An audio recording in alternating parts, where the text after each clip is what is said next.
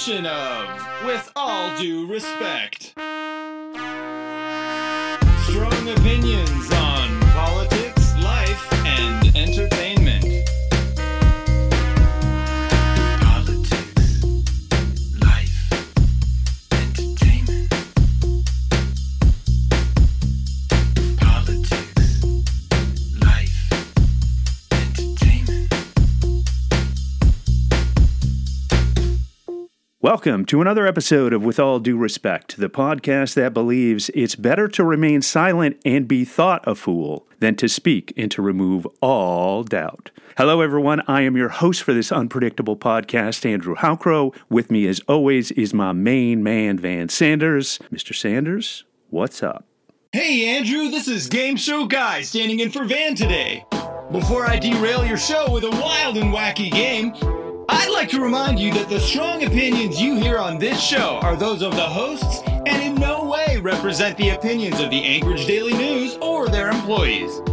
With that said, let's jump right into a game of What the Hell Are You Saying? The show where we take exact quotes from state lawmakers and then ask them to explain themselves. Today's contestants are three state lawmakers who are holding the state of Alaska's economy hostage for a larger government handout. So let's get started. Contestant number one is a freshman lawmaker from Big Lake who demands that state government show his people the money. Representative Kevin McCabe. Kevin, the topic is the state government shutdown. Let's hear your quote regarding this matter. Well, my quote was, I represent one of the most conservative House districts in the state. My neighbors overwhelmingly support the PFD law. In fact, they strongly believe they are rightfully owed the PFD money, first taken by Governor Bill Walker and then by the legislature. Further, they believe that PFD should be paid first, not last. And now we ask you, Representative McCabe, what the hell are you saying?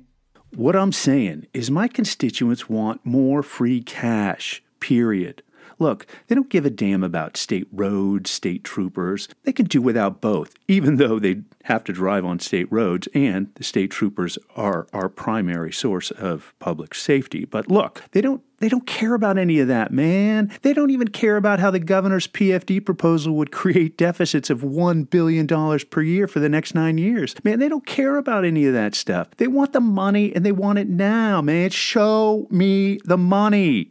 Yes, I know conservatives are supposed to be, conservative when it comes to government spending, but we want a larger government handout. So give us the damn money or we're shutting down the government.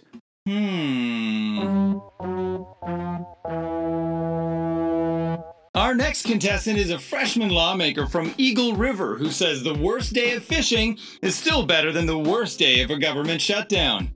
Representative Ken McCarty. Ken, the topic is the impending state government shutdown. What's your quote on the matter? Yes, my quote was that I have talked to constituents, and they say they don't care if there's a government shutdown as long as they can go fishing. And now we ask you, Representative Ken McCarty, what the hell are you saying? Look, man, you can buy a fishing license online, right? So my constituents don't care about any government shutdown. They don't care that a shutdown would throw 8% of working Alaskans out of a job. They don't care that every major private industry group has pleaded with me not to shut government down. It's just not a big deal to them, man. Right? They're just state employees. I mean, who cares? What my constituents care about is being able to fish.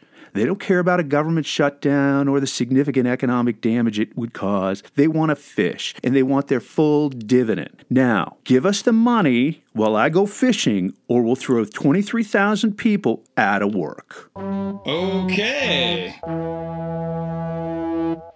And finally, and not a moment too soon, our last contestant is a freshman lawmaker called the Wordsmith from Wasilla.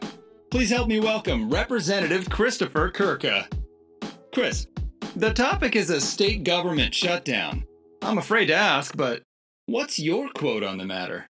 My quote was, I don't think anybody wants this to happen, but state government isn't really being shut down. It's just being paused temporarily.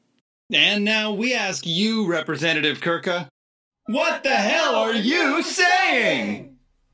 Look, man, it's not really a government shutdown. Rather, it's government being paused temporarily. There's a difference, right? It's like a 3-day weekend, and who doesn't love a 3-day weekend, man, huh? Yeah, I know there's other stuff too. I mean, I'm not dense, right? I know 23,000 people will be out of work. Almost $200 million in paid leave will have to be paid by the state within 7 days, and dozens of critical services won't operate. But hey, it's just temporary. So, man, until my constituents get their larger government handout, y'all just enjoy your 3-day weekend.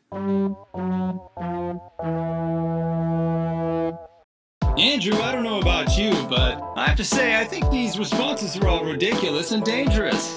Furthermore, I'm not really sure how this was a game, but more a showcase of irresponsible and insensitive remarks. As a result, I cannot declare a winner of this game showcase, but I can declare that the citizens of the state of Alaska are worse off because of them. And now, entertainment.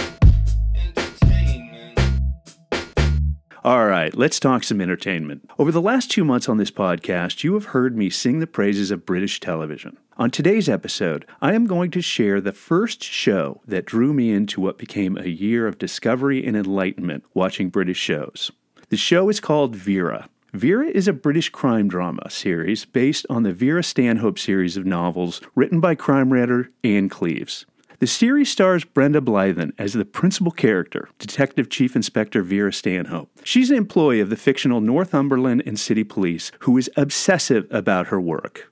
She plods along in a constantly disheveled state. I mean, imagine Angela Lansbury in Murder, She Wrote wearing like a heavily worn raincoat and extra tufts. But Vera is brilliant. She's got a calculating mind, and despite her irascible personality, she really cares about her work and her colleagues. There are so many great qualities about this show, and since each show runs 90 minutes, you really get to know the characters and their habits well over a season. One of the things I love about this show is a good portion of each story is dedicated to the problem solving by the small team of detectives led by DCI Stanhope. It's more about the deduction than the chase.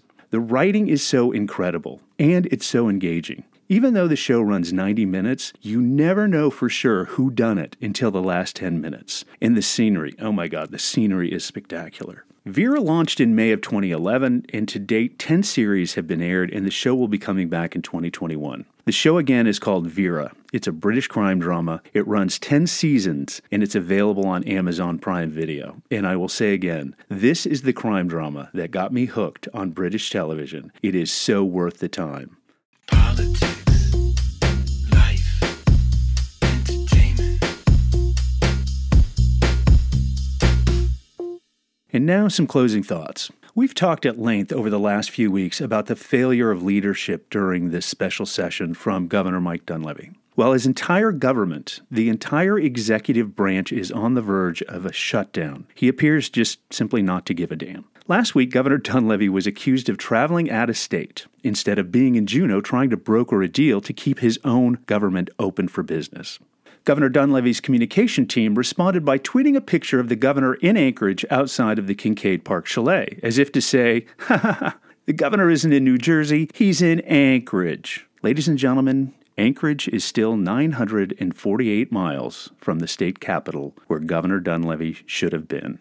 In the closing days before 23,000 of his own employees faced being laid off and his entire branch of government shut down, remember, there's supposed to be 3 equal but separate branches of government. This guy is just forfeiting his branch of government.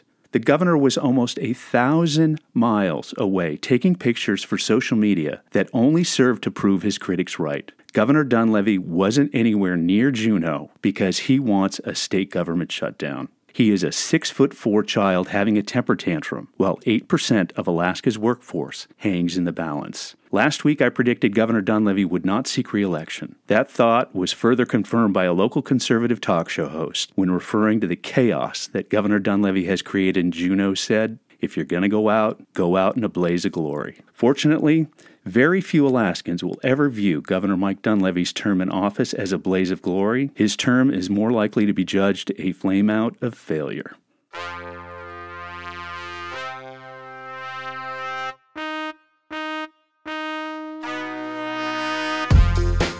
And there is the closing minutes, and you know what that means. Van, throw us your website details.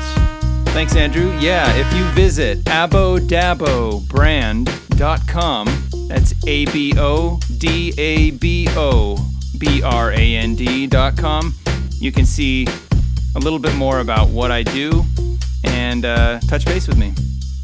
That's our time, ladies and gentlemen, and we thank you for yours.